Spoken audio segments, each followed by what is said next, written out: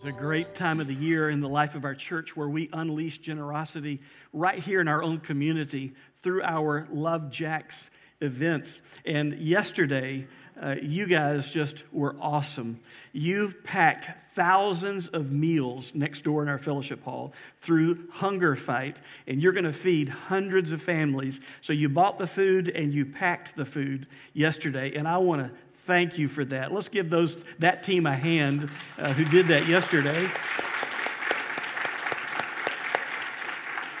You'll hear the total of what they were able to do later as we have Celebration Sunday in the month of December. And then another team at the same time went to our local school, Lone Star Elementary, and you guys just poured out your love and your service in beautifying the grounds. And I wasn't able to be at either one of those events, but I heard it is amazing. I cannot wait to see the pictures of what you guys did. So let's give that team a hand for their work at Lone Star Elementary School. And then, of course, you just heard Matt challenge you to give to this special love offering, the Be Rich offering, and how we're going to divide that up. In fact, just this morning, I was listening to the news, and they were talking about how that so many food banks across America have depleted supplies because the demand for food from our communities has increased. And then also, donations have decreased.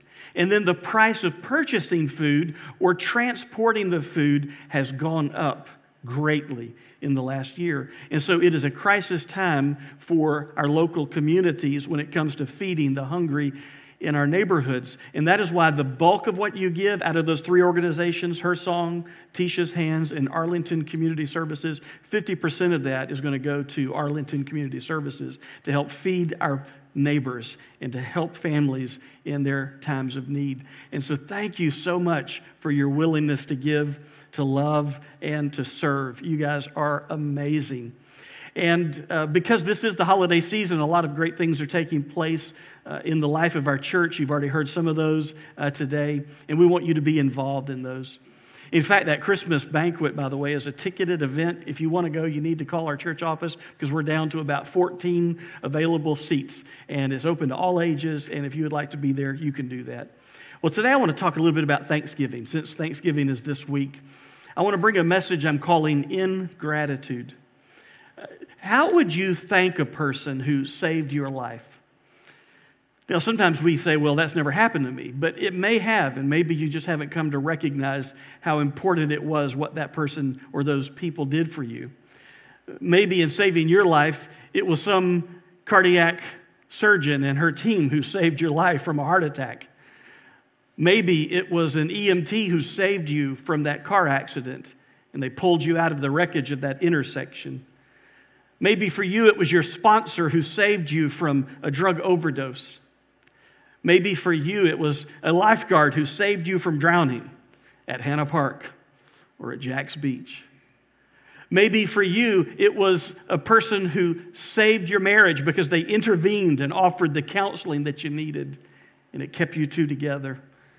We could go on, and I think if we're really honest with ourselves, we can see how so often other people have touched our lives, have changed our lives, have rescued us or helped us in so many ways, physically or spiritually or emotionally or financially. And in those moments, we feel profound gratitude for what those people have done for us, and we certainly should. But sometimes we stop at just feeling grateful rather than expressing our gratitude. I was reading an article from a lady who wrote an article about how to write a thank you for saving my life letter. Her name was Erica Kroll, and she gave some pretty good suggestions. If you have found that someone changed your life and you want to say thank you, maybe you ought to write them a letter. And she gave you some pointers. First of all, she says in your letter, briefly retell your story. Number 2, emphasize the critical action they took. Number 3, acknowledge their courage.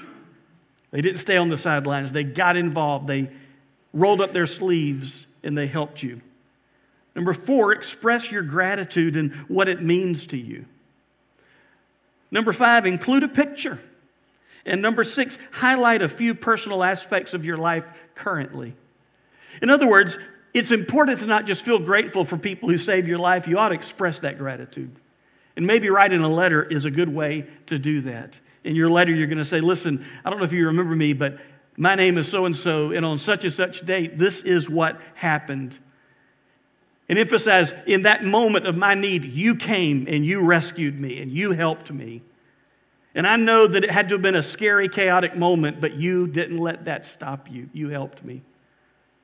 And I want you to know that I'm grateful for what you've done. And I want you to see my life now and how that I will never forget you. Because the life I now have, I can trace back to your intervention. You know, maybe there's a time that you ought to sit down and write a letter and say thank you to someone who has helped you. Thank you to someone who's touched your life. You see, gratitude is fueled by an appreciation for what you have, but also from whom you have it.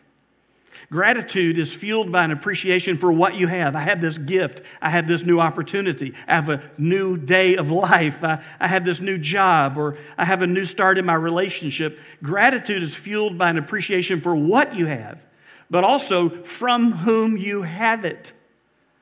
That there's someone who's been instrumental in your life to help you get to where you are today. But the problem is we often experience gratitude but fail to express it. We feel it. And we have maybe good intentions to say thank you, but life gets busy and one day turns into a week and a week turns into a month and a month turns into a year and we have not yet said thank you.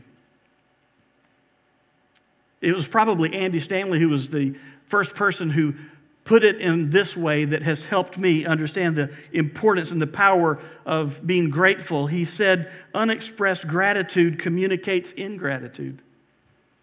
Unexpressed gratitude communicates ingratitude. Just because I feel thank you, if I don't ever say it to that person or those people, they may get the impression that I'm actually not grateful. That rather than living in gratitude, I'm living with ingratitude towards what they've done for me. That we need to take that next step.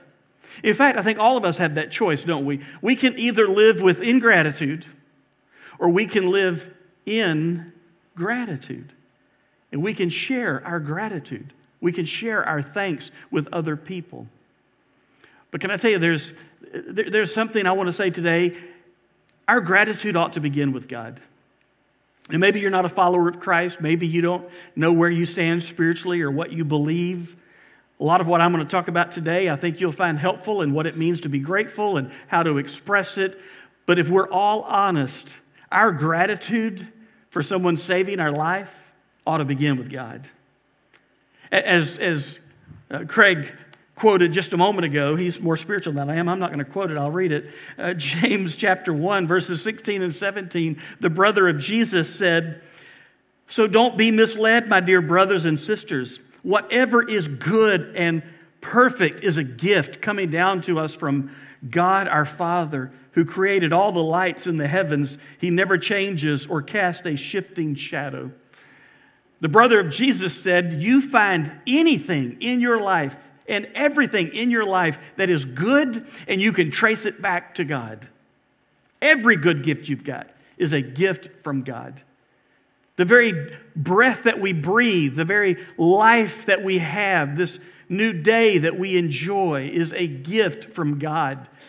Those good relationships in your life, your strength and abilities to go to work and make a living, the opportunity to live in this country, the opportunity to have what you have, it's all a gift from God. And our gratitude ought to begin with God. And those of us who have placed our faith in Jesus Christ as our Lord and Savior recognize that the greatest gift God has ever given us is through Jesus Christ, our Lord and our Savior. He saved us. He saved us from the penalty of the sin that we have committed and the penalty that we deserved. He loved us so much that He gave His life for us on the cross, and He took our punishment for sin, and He offered us forgiveness and freedom and eternal life and a right relationship with God. And if we're going to be grateful, let it begin with God. Let us begin every moment of every day saying, God, thank you for who you are, and thank you for what you've done for me in your grace. But I'll be honest, sometimes I take God for granted. I don't mean to. I know you pay me to do better than that. I mean, come on, preacher, you're the professional. You're supposed to not take God for granted, but I'm just going to be flat out honest. So often I can just get up, go into my day, and not give God a glancing thought until I need something. So often I'm quick to bring my prayers to God and to bring my needs to God and to bring my complaints to God. And then God answers my prayers so often. And I look back on my life and I realize there have been times I was quick to ask, but I wasn't so quick to say thank you when God answered.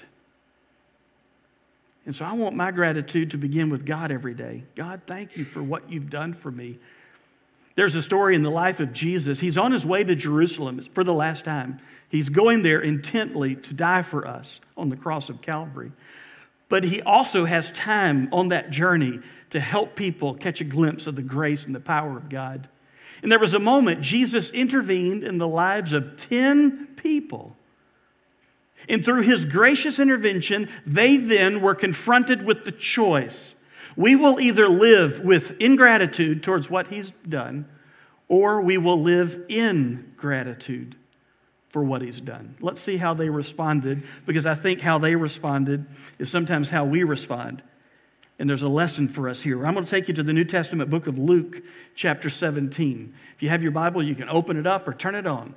And I'll even put the words on the screen. But there's just nothing like seeing it with your own eyes and your own copy of God's Word. Luke chapter 17, I want to begin today with verse 11, and we'll read down through verses 19 or so. But here in Luke chapter 17, Jesus is on his way to Jerusalem, but he's also not there yet. And it says in Luke 17, verse 11, on the way to Jerusalem, he was passing along between Samaria and Galilee. Verse 12, and as he entered a village, he was met by 10 lepers who stood at a distance. And let's pause there for a moment. Jesus comes into this unnamed village and he is confronted by 10 lepers.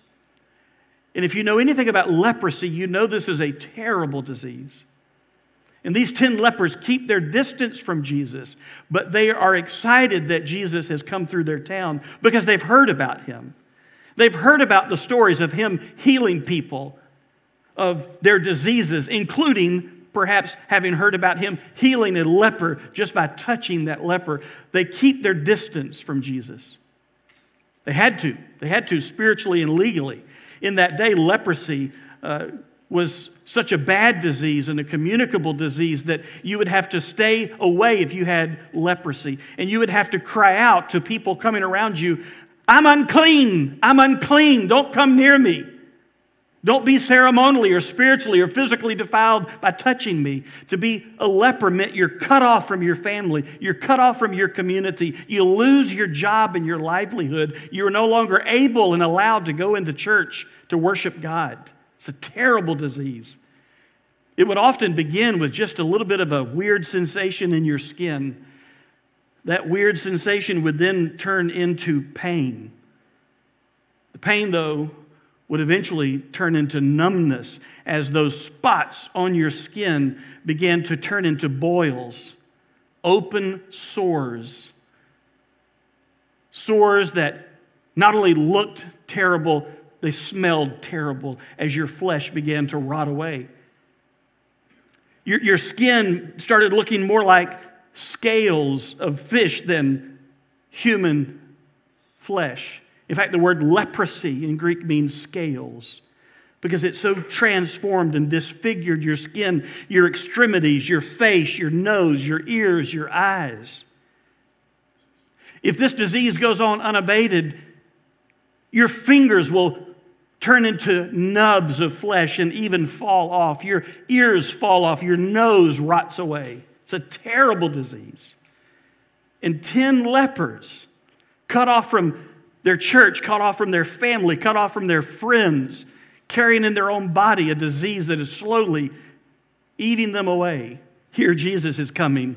And they keep their distance, but they're happy to know that Jesus is coming. Look at verse 13. And they lifted up their voices, saying, Jesus, Master, have mercy on us. That's all they were asking. Jesus, Master, Jesus, Teacher, have mercy. Mercy. Show some loving kindness towards us. Some say, well, they were just asking for a handout. They were just hoping Jesus would give them a little money. Maybe they were beggars, and that's how they made their living. But I think there's more to it. They're not just asking for a handout. They're asking for healing. We've heard what you're capable of. We've heard what you've done for others. Have mercy on us now. The same loving kindness you've extended to others, extend it now to us. Have mercy upon us. There was another incident, perhaps they had heard of, don't know if they had or not, where Jesus had been confronted with the leper, and the leper says, Jesus, if you're willing, you could make me clean. And Jesus says, I am willing. And the Bible says he touched the leper. You didn't do that. Religiously, you don't do that if you're a Jew, because now you're spiritually unclean. Now you've got to go through all kinds of ritual washings and ceremonies, and there's going to be a period of time you won't be allowed into the temple because you touched an unclean leper. Jesus didn't care, because Jesus is not contaminated by touching us. We are transformed by his touch. And maybe they had heard this story and they're saying, Jesus, have mercy on us. But notice something. Jesus wasn't about the abracadabra. He wasn't about a formulaic approach to ministry, because he does something different this time. Verse 14, when Jesus saw them, he said to them, go and show yourselves to the priest. He doesn't touch them. He doesn't even say, be cleansed. He doesn't say, be healed. He doesn't do any of that stuff. He just says, in response to their request and prayer for mercy, go show yourself to the priest. You see, in Leviticus chapter 14, verse 1 and following, there was a prescribed manner in which a leper who thought he was healed or she was healed could have that verified. They could go to the priest, and the priest would examine them. And if the priest found that they truly were healed of leprosy, the priest could then give them a declaration of healing. And they could return to their life. They could return to their family. They could return to their church. And so Jesus says, go, show yourself to the priest. Verse 14 says, and as they went, they were cleansed. As they left the presence of Jesus and started towards the priest, they were healed. Their act of faith and obedience to the word of Jesus brought healing in their bodies. And you can just imagine this pitiful group of lepers, some Jews, we'll see in a moment, another a foreigner, making their way to the Jewish priest. And then all of a sudden they start feeling in their body something's different. Kind of like when you went through puberty. They're thinking, something's different. Something's going on here. I'm different now. I'm changed. And they begin to look at their hands, and their hands are no longer scarred. Their hands are whole.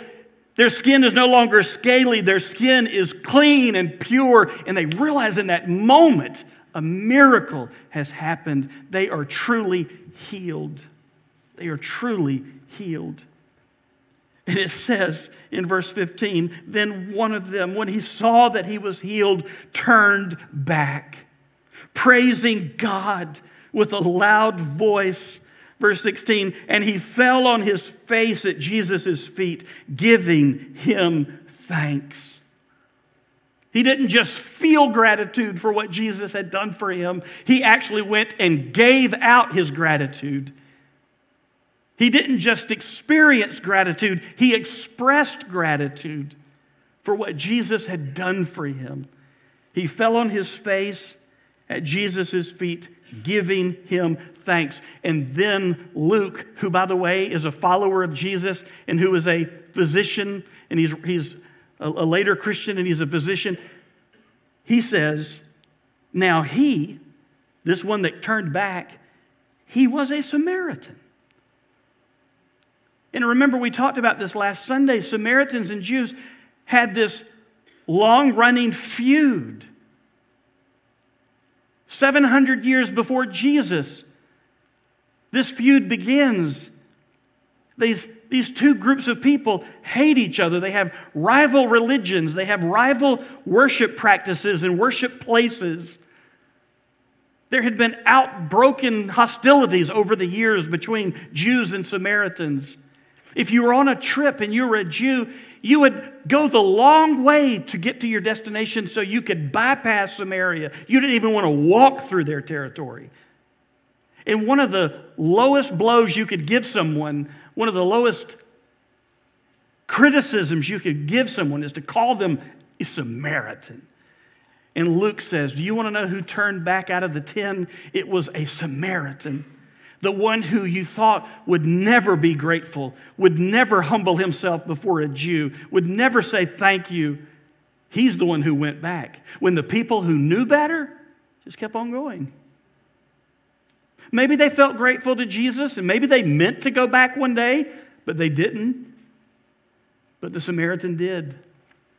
The Samaritan said, I can go and tell that priest anytime, but I'm going to go back right now while Jesus is still in our neighborhood, and I'm going to tell him, thank you. You have saved my life. Thank you.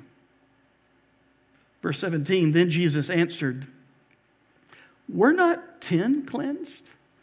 It's a rhetorical question. Jesus knows there were 10. He's emphasizing the fact that there's only one standing in front of him. Were not 10 cleansed? Where are the 9? Verse 18, was no one found to return and give praise to God except this foreigner? Then Jesus says this in verse 19, and he said to him, rise, go your way, your faith has made you well. It's a little play on words here, by the way. This Samaritan has already been cleansed and healed of leprosy the moment he stepped out in faith and obeyed Jesus. He had been healed on his way to see the priest. But now that he comes back and he falls on his face before Jesus, giving praise to God and giving thanks to Jesus, God in flesh, for what he's done in his life, Jesus says, it is your faith that has made you well. And in the Greek, the word is literally, it is your faith that has saved you. Jesus is talking about more than physical salvation from leprosy. He's talking about, Samaritan, you now have a right relationship with God through your faith in me. Your faith is what has made you realize who I am. It's made you turn back. It's made you give thanks. It's made you express your gratitude. Your faith has saved you. All 10 got physically healed. Only one got spiritually saved. And it was his faith in Jesus. How do we know faith is real? Faith is an invisible thing. Faith is the substance of things hoped for, the evidence of things not seen. Hebrews 11, verse 1. How do we know that faith is present and active? Because it's an invisible thing. It is your trust in God. How do we know that? We can't see that. How do we quantify that? How do we measure it? Can you put faith under a microscope and see it? No. But you can see the results of faith. And the results of genuine faith include being grateful to God through Jesus for what he has done. Listen, if you're not a Christian, it may seem weird that Christians show up every week and we sing songs and we stand and some lift their hands, others are quiet and they're more inwardly reverent. But it may just seem weird to you. Why do you guys do this every week? There's so many other places you could be, other things you can do. And you're right. And you sit there and you listen to a guy talk to you for 30 minutes, 40 minutes, if you're lucky. Read from a book you call the Bible, God's Word, talking about Jesus, because it seems to always end up about Jesus. Why do you do it? This is why we do it. Because when we read this story, we see ourselves. We see ourselves in this story. We were the ones racked by sin, deformed and defaced and disfigured by sin, broken, separated from God. Nothing we could do to enter into His presence. We had to humble ourselves and cry out to God and admit what He knew and what everybody else knows. We're unclean, we're sinful, we're impure, we're hopeless. But one day we heard about a man who had changed other people's lives. We heard about a man who had forgiven other sinners. We heard about a man who had put other lives back together. And we heard about His love and His sacrifice and His death and His resurrection. And we just cried out to Him one day out of pure desperation, Jesus, have mercy on me. And He did. And we show up here every week to express our gratitude to Him for what He's done. And not only gratitude for His salvation, but gratitude for the way He sustains us and cares for us and is patient with us and loves us and has promised us one day He's coming back. And when He does, there will be no more pain, no more sorrow, no more crying, no more death. All those things will have passed away, and we will spend eternity in gratitude to our God for what He's done for us. And another reason we show up here every week and we worship Him and give Him our praise and express our gratitude is so that we can then leave this place and go and tell others about Him. I can only imagine that this leper never finished talking about what Jesus did for him that day. I don't know if he ever wrote a letter, but I guarantee you if he did, or if he just shared his testimony, he probably followed the advice of Erica Kroll. He would retell his story. I was a leper, hopeless, lost. But Jesus stepped in and saved me. Jesus did what others were afraid to do. He intervened. And Jesus, I'm grateful for what you've done for me. Jesus, here's my life now that you have made possible. I have a family now. I have friends now. I can work now and have dignity again. I don't have to hold my head down under a cloak whenever I walk through public now. But more than all of that, Jesus, I have a right relationship with God the Father through you. And I'm eternally grateful. That's what that Samaritan felt. And that's what many of us in this room, many of us watching today feel. We're grateful for what God has done for us. Gratitude is more than a feeling we get. It's a gift we give. And we begin with giving it to God. This Thanksgiving season, let's begin with God. Your heads bowed, your eyes closed. I want to pray for you.